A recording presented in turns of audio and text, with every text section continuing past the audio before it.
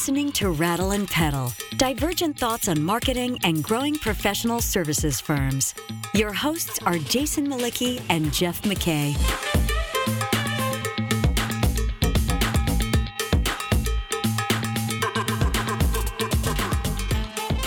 Mr. McKay, Happy New Year, my friend. It is good to finally see you. It's been 3 weeks. I'm sure Happy New Year. You've been sad. Do you want to talk about the elephant in the room? No, we're not going to talk about that. That will not actually be covered in this year's podcast series ever. We won't acknowledge that it ever happened. Because I'm told in the day of fake news, I can just create whatever stories I want and just reshape the dialogue, right? Is that how it works? I guess so. All right, so Michigan won the national title. Okay, it's out of the way. It's done. Okay, moving on. I'm not letting you talk about it. We have a fabulous guest to kick off the year. Really excited about having him here. So we're just going to jump right in. So with us today is David DeWolf. David is the CEO of Knownwell, an AI solutions company. And they're doing some really cool things around artificial intelligence, specifically as it relates to professional services firms. And without further ado, I'm just going to David, just join us and tell us a little bit about you and tell us a little bit about Knownwell, and then we'll jump into today's topic. Yeah, I appreciate it. Thanks for having me. It's great to be here. Just a little bit about myself. Before Knownwell, I actually built a professional services firm of my own. 3-Pillar Global was an outsourced product development firm, specialized in product development services, scaled that business to about 2,500 employees, sold it to private equity a couple of times, and then finally stepped down a year ago now, last January 1st, just because it was time to refresh and recharge after 16 long years. Had a great run, loved it, but was really excited to just kind of step out, focus on the family a little bit, and recharge the batteries. And that lasted for about 2.5 months. And right as I was beginning this period of retirement, AI took off. And being a technologist my entire career, I really began to hear 3 different conversations going on. The first one was all about the LLMs. It was about the technology itself, the advancement of artificial intelligence. Interesting, billions of dollars going towards it, but more about the technology than it was the impact to society. And that's what I'm passionate about. I'm passionate about how technology impacts human beings. And so I realized that the other 2 conversations going on, one was the personal productivity. It was all about how do we leverage this technology in order to be more productive, more efficient, more effective in what we do. This is all about, writing the first draft of your blog. It's all about software engineering and helping to accelerate writing code, write the first draft, right? Those types of things. Medical research, right? Pharmaceutical research is another area. Interesting, but again, not my passion. The third conversation was my passion, and that is that there is a lot of conversation out there about how is AI going to impact our businesses? How are we going to lead differently? How are the operations of our work going to happen differently? What's going to impact jobs? And this matters to me because it's not just about the technology, it's also about the people. And I think there's a lot of fear out of there and a lot of questions around this space. And what I realized about this space is that nobody was really answering the question. And so September, just about 4 months ago, we launched Knownwell, and Knownwell exists in order to help organizations adopt AI in a moral, ethical, and responsible fashion.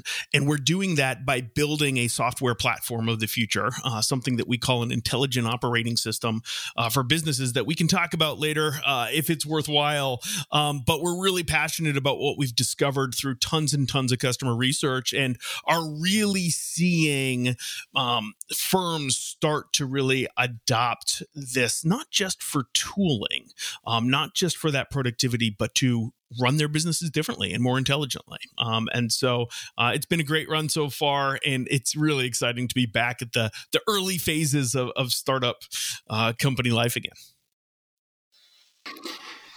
That is so cool. I didn't even see this coming. particularly in light of what happened at OpenAI with its founder and its conflict with the board around its application.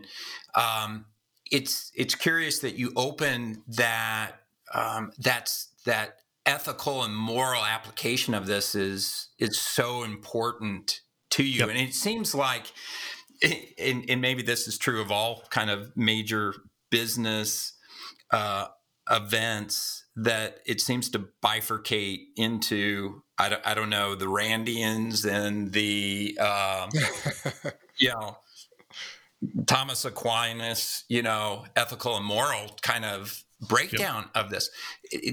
Give us a little bit about why that's so important to you. Yeah. Well, so at the end of the day, I believe that artificial intelligence is the most powerful breakthrough, right? Technological advancement we've ever had in the history of the world. Not just in my lifetime, in the history of the world. And it's more powerful by an order of magnitude. And when you look at that type of advancement has the ability to elevate humanity, to really reinforce the dignity of the human person, or it has the ability to erode it, to destroy it. And I think all of us have had the opportunity to see what happens when the moral equation isn't part of the conversation with technology adoption. I mean, just look at what has happened with the polarization of our society because of social media. Because at the forefront of the conversation wasn't what is best for human beings. And I would argue that because of what has happened in technology in the last couple of decades, we actually act more like robots now than we do like human beings. And I'd like to see us get back to really allowing human beings to thrive. And that for me comes all the way back to, I had this realization actually during my retirement. I was on an 8-day silent retreat, and I started the retreat on the day that Jeff Hinton stepped down from Google because of fears of AI and what the technology was doing. And it was on the 6th day of the retreat, and just in total silence, that it hit me. We need ethical leaders running towards this stuff, not away from it. And I really believe that you can find the full potential of AI. You can deliver real economic value, but you can do it in a very moral, ethical, and responsible way. And that's what drives me. That's what gets me out of bed in the morning is finding that balance and delivering on that promise for our customers. I have an either or question for you as you talk. You speak with such passion. And when you said, I'm going to come back, I've been on retirement for all of 2 months. So I took 45 days off, or whatever. My math's wrong, right, Jeff? But did you come back out of excitement for the technology? Like, oh my gosh, this is like you just said, you feel it's the most important technology or the most powerful technology ever? Or did you come back because of your concerns about making sure that we find a way to make it ethical and responsible? Yeah, I'd say actually there's a third alternative there. It's something slightly different for me. First and foremost, it was about 2.5 months in that I realized break is great. Traveling the world was great. Spending time with family and friends was great. But I am made to be a leader. I love operating. I had ramped up a couple of board seats. I had done some consulting work. But I love to be in the trenches with the team, motivating and inspiring people, casting vision to do something greater than ourselves. And that is just who I am as a person. And so getting back to that was important to me. But what really drove me to 9 months later to really start a business and to actually execute on that was the purpose. It was the mission. It wasn't the technology itself. It was this idea that what's intellectually stimulating in the technology is great, but more importantly is this mission of how do we make sure that it elevates and does not destroy humanity. I don't think we're going extinct, but I definitely think it can dehumanize us. I do think my sense is you're a contrarian in the technology industry. I've listened to a lot of AI content over the last 3 months as we started to to ramp up this program. I've read a lot of AI, and the comments I hear frequently from technologists sound something like this. In fact, there was a Freakonomics episode in which they were interviewing a woman who had tried to create AI to see if she could get it to tell jokes, and her outcome basically, she says, well. She basically sidesteps the moral questions and says, that's not my problem. Like, I'm just interested in the technology. I don't really understand that. And I think that's a really fascinating thing. You actually have a really interesting background. So I'd like you to talk a little bit about because to me, you seem like a very unique guy in the world of technology with a contrarian point of view. So to tell us more about how you found yourself with kind of this philosophy in life. Yeah. Well, I think it goes back, my faith has always been a really important part of who I am, and formed me. And part of my faith, one of the fundamental principles of the Catholic Church is this idea of the dignity of the human person. And the dignity of the human person, that each and every one of us as individuals is worthwhile and is loved, not because of what we do, not because of what we produce, but just because we are made by God. And that is at the core of my very being, one of my fundamental beliefs. And in everything that I do, I've always wanted to share that with the world, to help to foster that in the world. And I think it's especially relevant in today's day and age, where we talk about diversity and inclusion and belonging all the time. All good stuff, fine. But what really matters is not what divides us and separates us. What matters is what pulls us together. And we don't spend enough time focusing on those commonalities and focusing on the innate dignity of every single human being.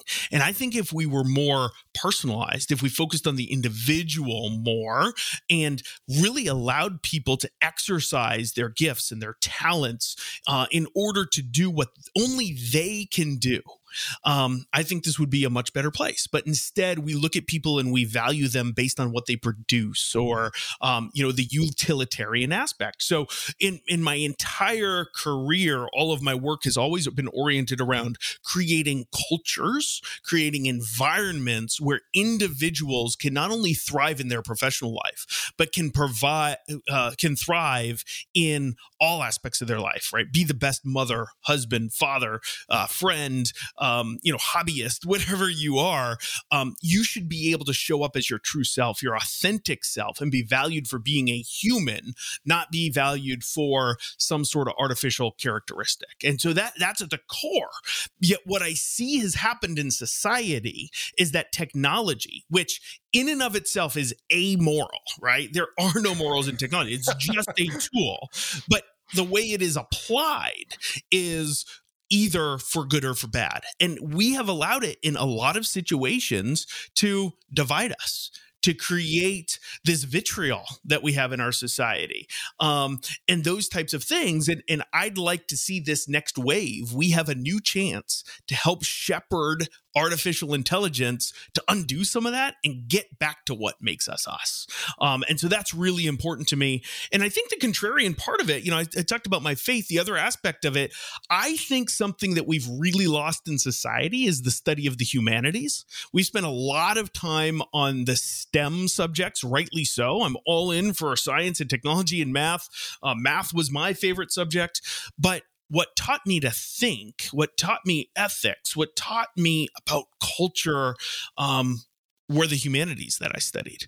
And I think we need to put just as much attention on those subjects in our news media, in our education system, right? In those venues of life, in order to make sure that we shepherd this technology that we're creating for the better.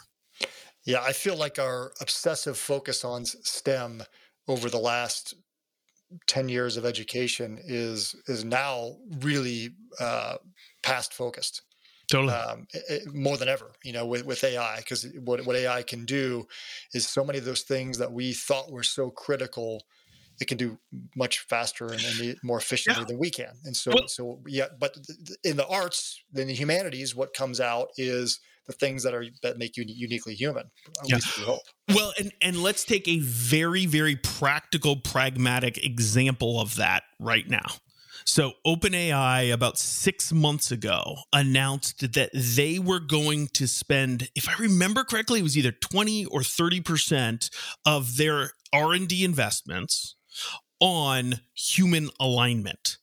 Okay, great. What's human alignment? Alignment is getting these machines to do what the human intends, right? And so they're doing all this R&D and research on getting these machines to match human intent.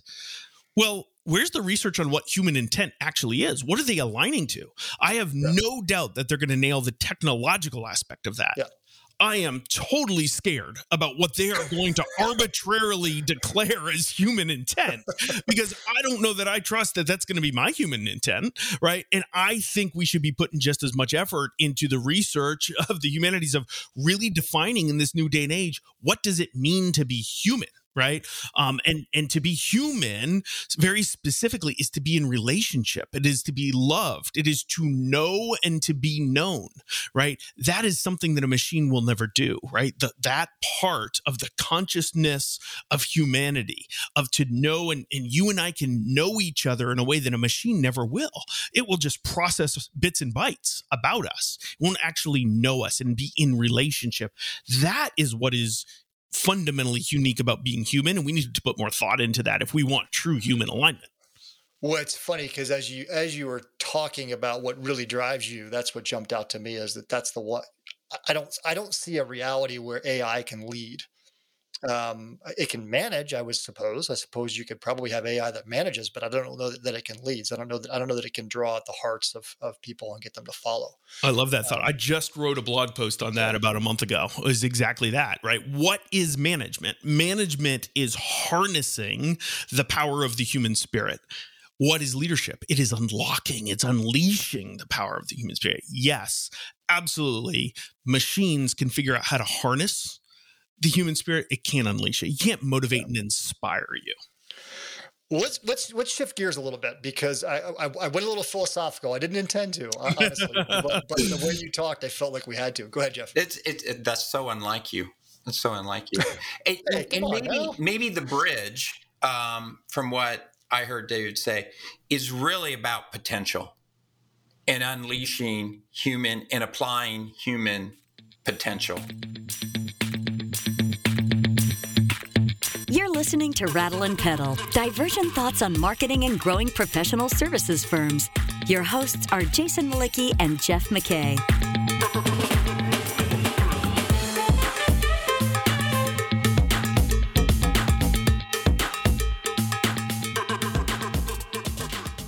Yeah, I want to get into to that point. I want to get into these 5 altitudes of how AI can be deployed, because I think that's actually the segue, right? It is that the potential is these 5 altitudes. Mm-hmm. So you wrote a nice piece about this, and you also recorded a podcast episode on it. So maybe just talk us through the 5 altitudes of AI as you see them, and then tell us where you think professional services firms are operating within those altitudes now. And I think we all know the answer, but so when we launched Knownwell, really our intent for the first quite long period of time was to actually just get into boardrooms and into C-suites and listen. What are the problems that companies are struggling with? And one of the biggest struggles that we heard over and over was people saw the potential of AI in terms of, wow, this is amazing technology, but they couldn't figure out how to apply it to their business. And there was no frame for how to even think about it. And what eventually hit us was this idea that there's actually 5 different altitudes of work that we all do within our businesses. At the very bottom of the pyramid, there's manual labor. Right? Very good, dignifying work, but it's actually doing work with our hands. It's producing things. You know what? We've been using AI for that for decades. It's called robotics. So that's the first altitude. And there are lots of companies, right? Lots of automated factory floors that are actually doing robotics. And that's real artificial intelligence that has figured out how to assemble things, how to manufacture things, how to do manual work. The second layer of work is the one that we're actually engaging with right now in a brand new way, and that's knowledge work. It's what I call execution, the execution of work within a knowledge business, which is what a professional services firm is. It's a knowledge business. And that execution is actually doing the work of craft. It is doing the actual core service that your professional services firm is providing. If you're a marketing firm, it may be writing copy. If you're a technology firm, it may be writing code. If you're a pharmaceutical research business, it may be discovering new molecules, right? The artificial intelligence can absolutely be deployed on those discrete tasks in order to accelerate that, make it more efficient, and make it more productive.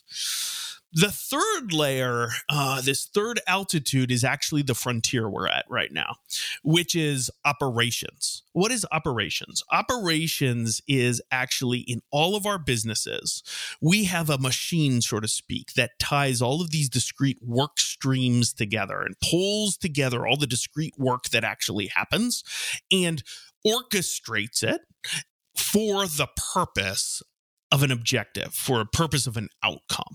Right. And so it's the operations of the business.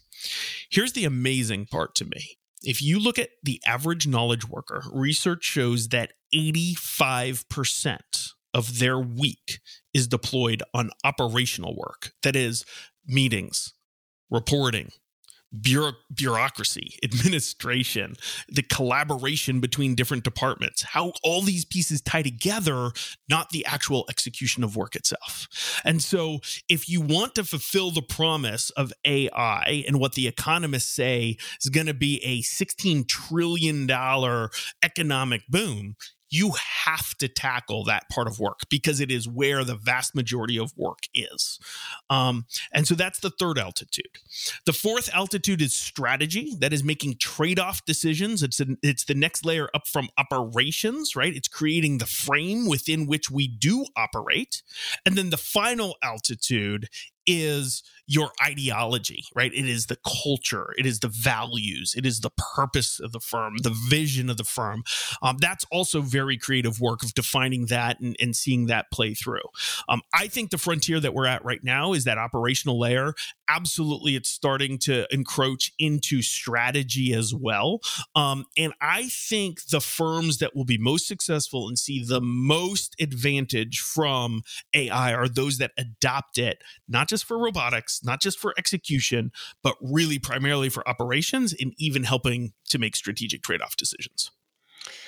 It's interesting, as you were talking, I was thinking about the funny thing about it is that there's still so much left to be done, even at the robotics layer. I was talking to a prospective client just about a week or two ago, and they work in the manufacturing sector. And on what he was talking about is really that's where they're still spending all their time and energy, is because manufacturing companies across the country are still short of talent. They do not have enough people to work all portions of the assembly line, and so they're still constantly looking at new ways to bring robotics into the factory to drive more efficiency out. And it's funny because where I'm going with this is sort of my question is, I don't think these. Tell me if I'm wrong. I don't think these 5 altitudes are necessarily you graduate. You know, nope. maybe it's more like an onion, and you kind of. I mean, I guess you peel an onion, but it's something you build up. Yep. And you may be approaching 3 or 4 of them at once, right? Absolutely. And I think you may build up, you may build down, right? Okay. As the technology advances, the technology is now in a place where it can impact at least the first 4 of those altitudes. Ideology, we can have some philosophical debates about, but there is an element. Like one of the things I find a lot of people don't really understand is what is different about AI from previous types of compute, right? What is fundamentally different about artificial intelligence is that it can infer, not just do mathematical equations, not just recall from memory, but actually infer, can piece different data points together in order to come to a conclusion that isn't necessarily a black or white mathematical equation. right? Or geometric equation. That's what's different. The other thing that it can do is it can actually apply values and principles on top of those inferences in order to make judgments. Now, what's unique is I don't think it's to the point where it can actually create its own values and principles. In fact, it doesn't really create anything. It's really just mathematical computations predicting what is next, right? If you look inside it. And so, the ideological debate is one, we put to the side, but absolutely it can help you make better strategic trade-off decisions. It can absolutely help you make better operational decisions within your business, irregardless of if you're doing anything related to robotics or even the execution of work. What is interesting, though, is to your point about robotics, there's the manual labor that we need. There's also the capital cost of building those types of things in the physical world. Knowledge work is inherently cheaper, not in human labor, but in machines, right? We're processing bits and bytes. We don't actually have to move any soil around, right? And so I do think a lot of businesses, that's why this technology is being democratized and at a speed we've never seen before, is because it can actually work from the top down, not just the bottom up.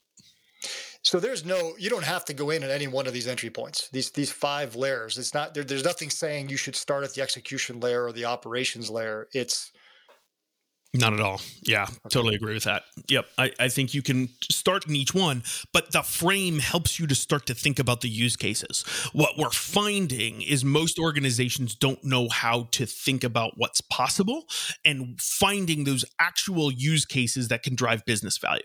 And the biggest mistake in technology adoption is when you focus on the technology and go look for something to do with it, as opposed to finding a true business problem and then applying a technology that makes sense. And so if you get this frame in place, you can start looking at, where am I losing productivity in execution? Where am I losing productivity in operations? Where am I losing productivity in the strategic competitive choices that I'm making, right? And it can give you a frame for starting to figure out what types of use cases may be most valuable to your firm.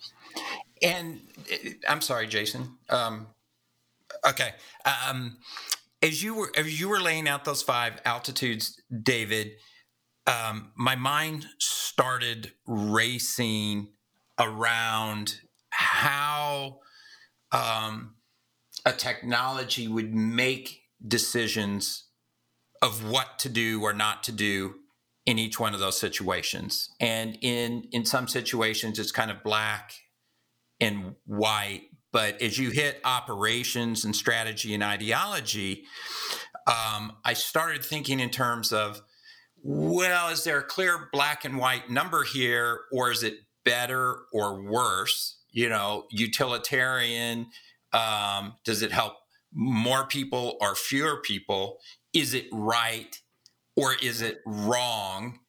And you start to see that potential for the dehumanization in what's the decision criteria that's being used to infer in those marginal areas. So, and then Jason says, do you need to start in one place or the other? One might argue, and I suspect you would too, that the place you have to start is at the highest one, at the ideology, because it informs everything else that's going on.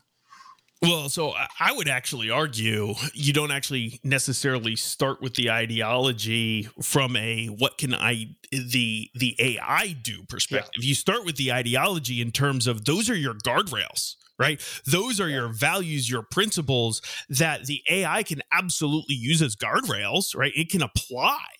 But if you don't have a foundation of culture that is rooted in what is your firm's fundamental mission in the world, the purpose of your firm, what are the values that define the behaviors of your organization and are inherent in how you expect each other and now machines to behave, then you are going to deal with the ethical ramifications of AI gone wrong. But if you have that and you can train your models on that and you can provide those as guardrails, yeah, I would start there, but not in terms of help the work. I would start there in terms of my responsibility, right? Setting the ideology of a firm is something that I uniquely can do as a human being and is the best use of my time versus reading another report and trying to find the signal in the noise when I compare it to another report, which a machine can do for me and give me the answer, right? And so that's where I would spend my personal time, is at the highest level of the pyramid. The other thing that you said I think is really important to call out, which is when we're talking about artificial intelligence, rarely is there a black and white answer, right? The power of the artificial intelligence is that there isn't a black and white answer. Historically, computers have done great at solving puzzles because puzzles have a single answer. You put the pieces together and it makes a picture, and there's a right answer.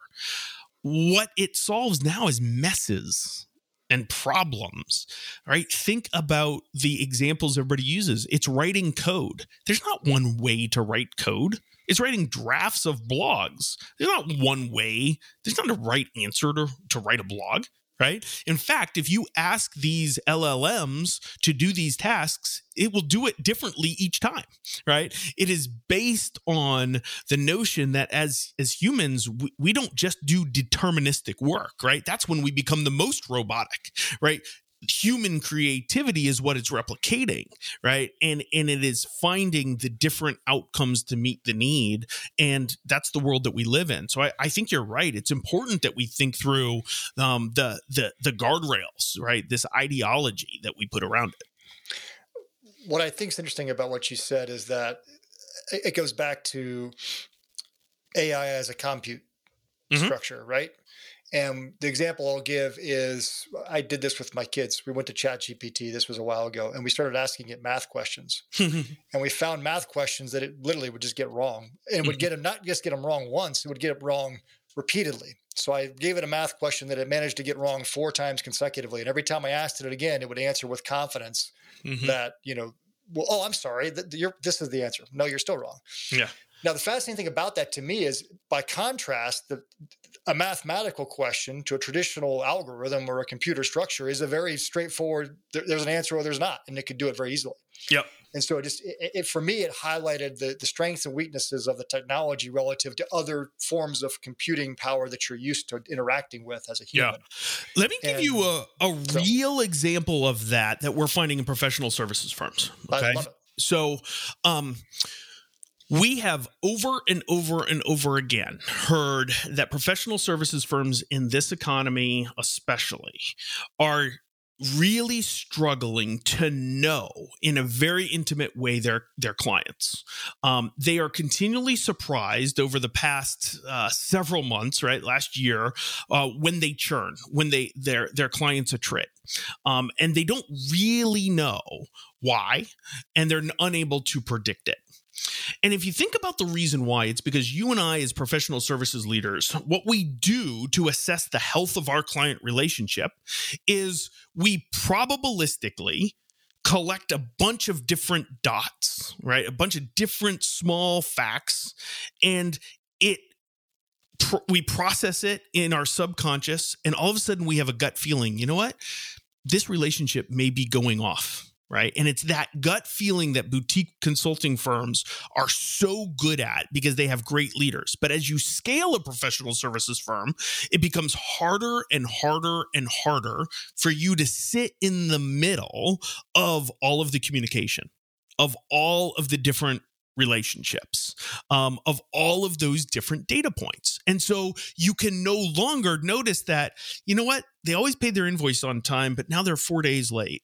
You know what? That meeting's gotten canceled twice. And this person never shows up late, but they showed up late. And you know what? There was a news report about something that may impact their revenue. And you know what? The sentiment in that email, the tone, the way they ended, that's totally unlike any way they've ever communicated before, right? Those are the little things that as leaders, we may not even know we're picking them up. but we pick them up and we say, you know what, this is at risk. I need to do something about it. And then we have a gut feeling of, oh, it's the strength of the relationship, or no, actually it's their business isn't healthy, or no, actually our service quality, I need to go work on that. And we rarely know these things explicitly and proactively as a computer can figure out. Right? What AI can do now is process so many more data points than I can ever consume as a leader. And it can do all of those probabilistic computations to find the signal in the noise and tell me before I was ever known. That's an operational use case where it's not a math problem. It is really a gut feel that now the AI can replicate. And that's the type of thing that we're talking about that has changed in compute. I think what's fascinating about that to me, especially as you talk about a larger firm like you just did, is frequently there are people that aren't in the interactions. The people that are in the interactions don't see what's happening. They're at the coal face, as they say, right? So they don't recognize that the sentiment is turning negative, or the client's having these bad behaviors, or all these things are going on, and they don't even see it. And of course, then the person above them, the person that maybe oversees all client relationships, let's say, doesn't have the visibility to know what's going on. So this idea that a layer could sit between the two that's going to give you visibility into things you didn't see, I think is really valuable. Well, and the problem is infinitely more complex in professional services, because what you have is a core relationship that is business to business that has multiple people on either sides. And so there are more people that we're interacting with and more channels of communication that we're interacting with. And what's fascinating is in a world where leaders are overwhelmed by data and they have so much they can't even make good decisions out of it, right? Research actually shows the amounts of data that we're dealing with now actually undermine decision making. They don't help it. But we're ignoring the most important data, which is the communication between the human beings that actually tells us. Machines can do that in a way, to your point, leaders simply can't sit in the middle of all of those. But we can get machines to. And that's how you begin to say, you know what? This is where the technology can help us be more human. Right? What makes me human is not doing all that processing and finding it. It's actually doing something about it. So let's let the technology scour our communications, combine it with publicly available information, combine it with the data, and tell us and prompt us and urge us, go act on it. And here's why. And let me use my humanity to go fix that relationship, to go solve a problem, to go do something. That's the type of thing that we're talking about, that we think that this can elevate humanity, not just the performance of our firms, yes, but also allowing each and every one of us to do what actually fulfills us and what we're uniquely qualified to do. It's funny. Go ahead, Jeff. You just scared me with that statement. And it makes me want to cut the lines and move to a cabin in the mountains. Because, and I say this, in order for an artificial intelligence to pick up on those nuances, it has to be exposed to all human interaction, right? So, I find it invasive enough that, Google scans my Gmail for something, right? But eye contact, body motions, body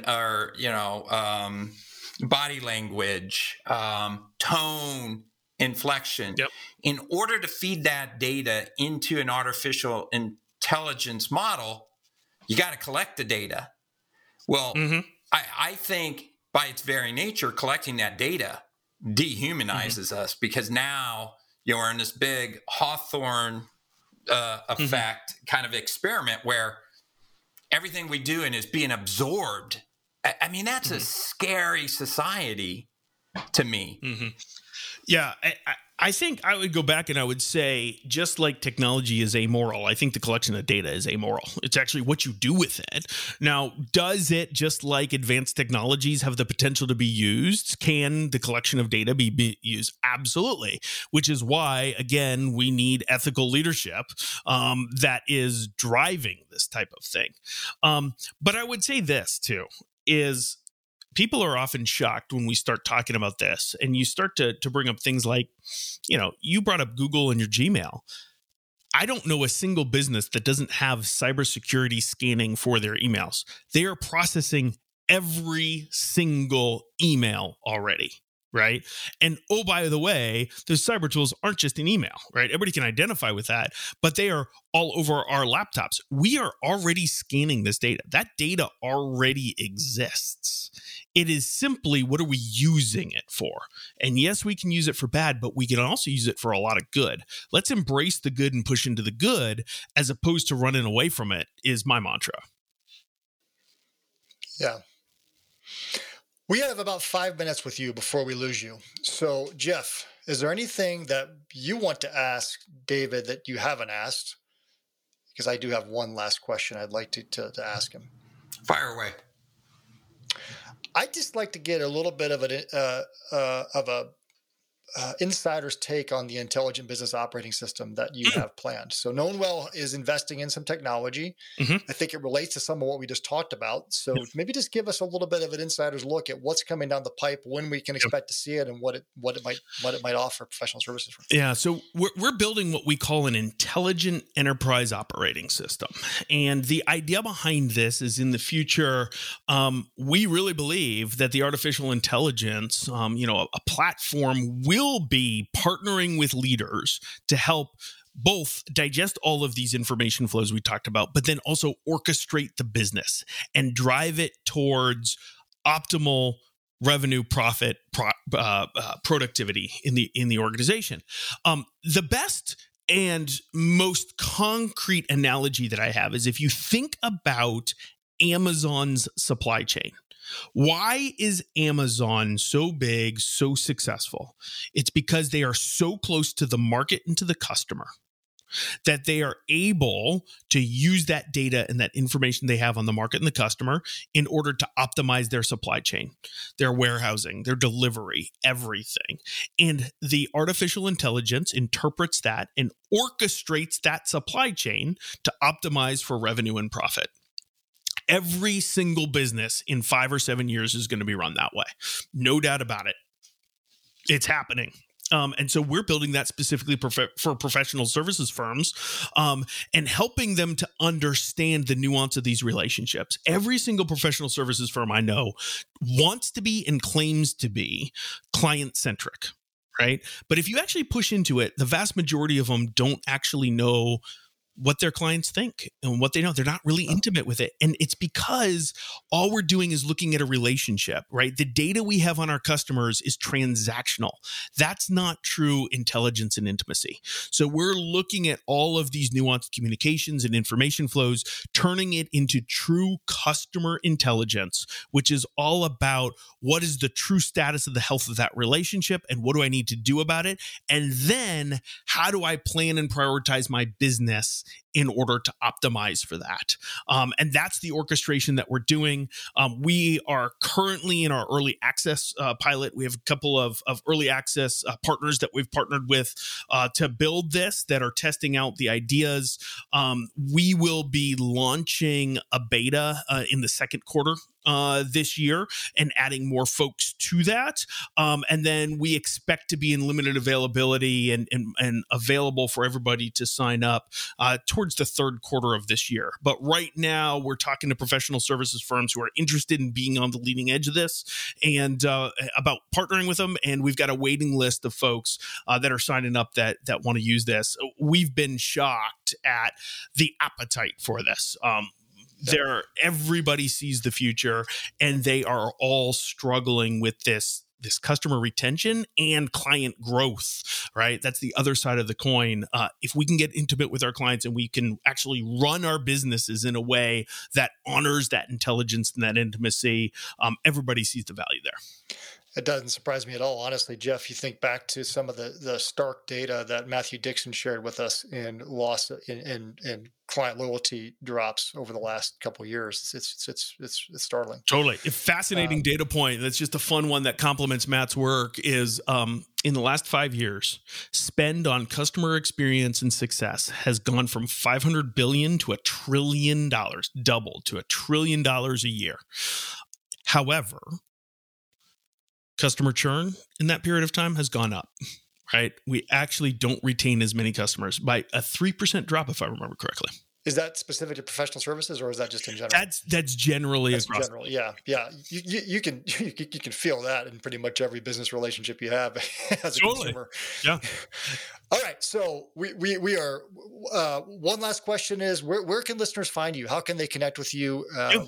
Where do they go to connect with you, David, and to connect with Knownwell? Yeah, 3 different places you can find us. Number one, go to knownwell.com. You'll find everything about the operating system we just talked about there, about customer retention, all sorts of different insights. Probably the staple of those insights is the AI Know-How podcast. Check that out if you're a podcast listener. And you can find me personally at daviddewolf.com. Yeah, it's a fabulous podcast. I highly recommend. David, thank you so much. I really enjoyed our conversation. We're really excited. We actually are bringing Knownwell back for another episode here shortly with some of your colleagues, and really excited for that episode as well. So thank you. Thanks so much, guys. I had so much fun.